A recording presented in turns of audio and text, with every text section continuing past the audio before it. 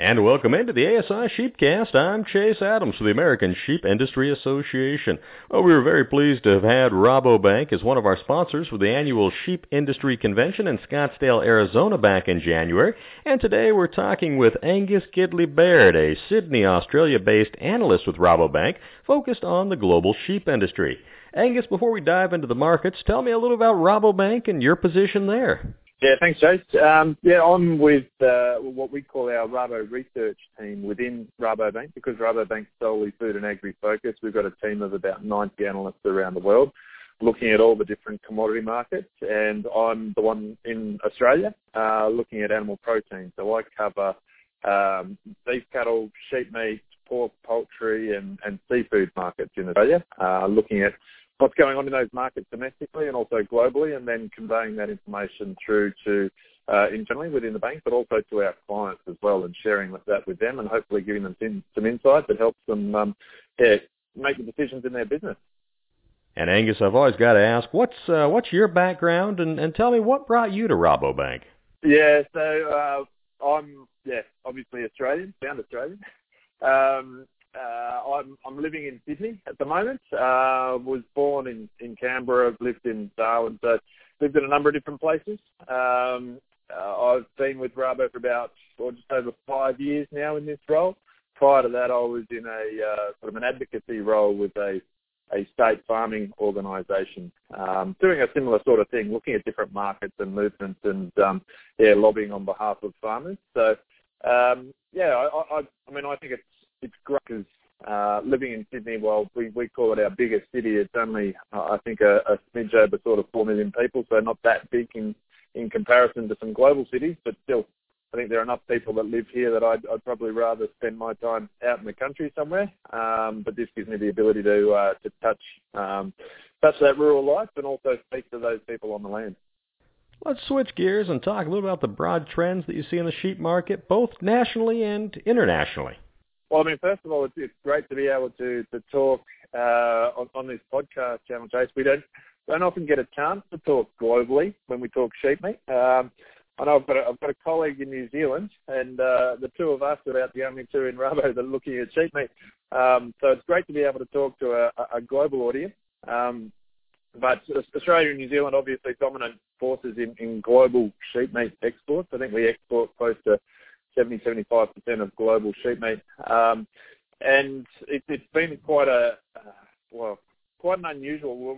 Australia's in quite a unique situation at the moment. We've had a couple of years of really dry seasonal conditions, which meant that people have offloaded, liquidated a lot of sheep.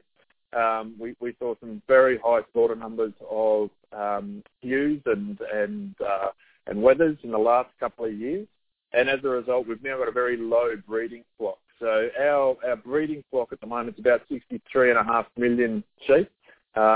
This is the lowest in probably over 100 years. So we've got a very limited flock. That just means that our production this year is going to contract, and next year it again will be low, and it'll take a while for us to rebuild that. So from an export point of view, our exports are going to be down this year, and probably show some sort of recovery next year, but not very much at all. It's going to be a couple of years to rebuild this flock.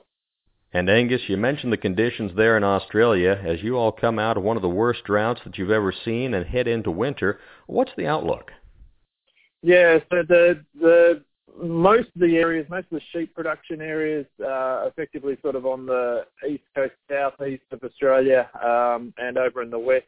Most of them have had a pretty good season over the last couple of months. It's sort of, the rains came through in probably about February for much of the east coast. So a lot of them are now having a really good season. As you say, we're heading into winter, so this is sort of our traditional lambing period now.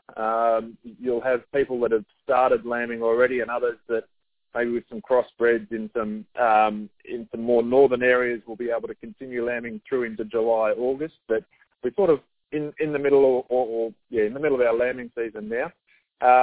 It's interesting watching those lambing rates come through. We have had some scanning information that's showing some good conception rates because of the improved season. So that's encouraging that we're actually going to probably see a good lambing, but we've still got less ewes in the system, so that's not going to overcome, I don't think, the reduction in ewes that we've got. So at the moment, we're looking at lamb slaughter for this year to be down about 5%, so about 20 million lambs. That means our production's probably going to fall about 2.5%, because we'll see some pickup in weight, but it's not going to offset that complete drop. And then, so that's 2020. We expected, about a 2.5% drop in production. 2021, we'll start to see that recovery, and it'll be a 5% recovery we were expecting in 2021. But it's still not really back to the levels that we've seen back in 2017-18 when we had much higher volumes. So it seems like a big percentage in terms of an increase, but it's still only taking us part way back to where we were before. So, we're seeing some pretty crazy things with prices at the moment. Lamb prices generally start to edge up at about this time of year, and we hit our peak through July just because of the shortage of supply in the system.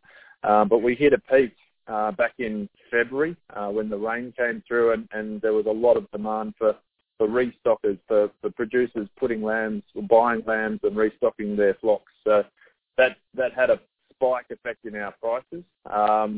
I'll give Australian prices, I apologise, because I know we sort of reached about $9 a kilo at one stage. It's now come back to about $7.80.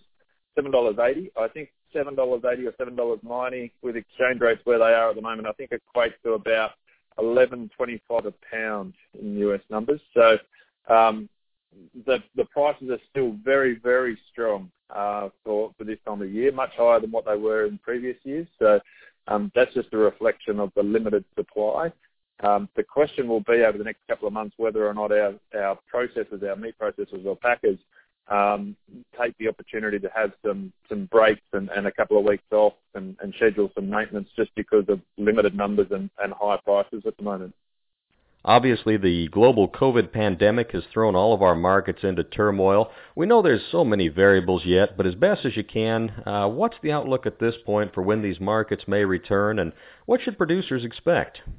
There are effectively two separate markets for sheep meat, one being the sort of premium lamb ends, and then the other being the mutton ends. Now, COVID-19 is obviously having a massive disruption to the food service and restaurant trade, and I feel that's going to have I was expecting that to have quite a large impact on our overall demand for lamb. As I said, we're not really seeing that in Australia because of our local lamb shortage, but I would expect that, particularly where it's positioned as a premium red meat product on a restaurant entree menu or something like that, that I would have expected it to see or feel a lot of pressure with the reduced restaurant trade. Also, cruise ship lines, I understand a large amount goes into cruise ship lines, etc. With travel being shut down, again, I was expecting that demand to come off. Maybe it hasn't as much, I don't know. But the other thing that probably concerns me is sort of the economic outlook that people have at the moment and the reduced economic activity, consumer spending. So even though we get over this hump of COVID-19 where we've got food service and restaurants that are seeing very much reduced traffic, we're going to move into a period where there's going to be lower consumer spending anyway. And traditionally in those sort of situations, you see people trend down in their protein purchases. So they'll not go out and buy the expensive stuff at a restaurant, but they'll trend down into something, and it might be more of a burger style or more a commodity style red meat purchase. Now, maybe that'll support, say, the mutton industry, but again, the lamb industry, I think, is more exposed in that space. So maybe it's a fortunate thing that Australia's volumes are down at the moment. That'll relieve some pressure in that market from a supply point of view and might offset some of that reduction in demand. But I do feel lamb in particular is probably a little bit more exposed to a reduction in food service trade and also a slowing economy than some of the other proteins, and its ability to pivot from, say, a premium positioned market into something that is more commodity line, I think is not as strong as some of the other proteins. It's not as easy, say, as chicken or pork or even beef for that matter that can go into hamburgers.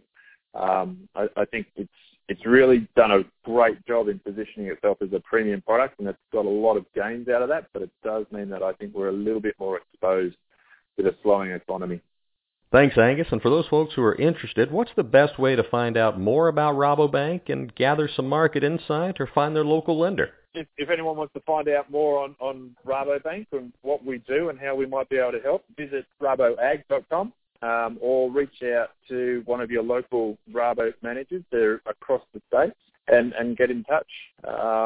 Encourage you to reach out. And it's been great to actually speak to you guys, Chase, in the US. I know the US is a very important market from an Australian point of view, but it's also a bit of a leader in some of the trends that go on and what happens not only in the sheep industry, but outside the sheep industry as well. So I find it very interesting. I follow it quite closely, and I'm keen to keep in touch.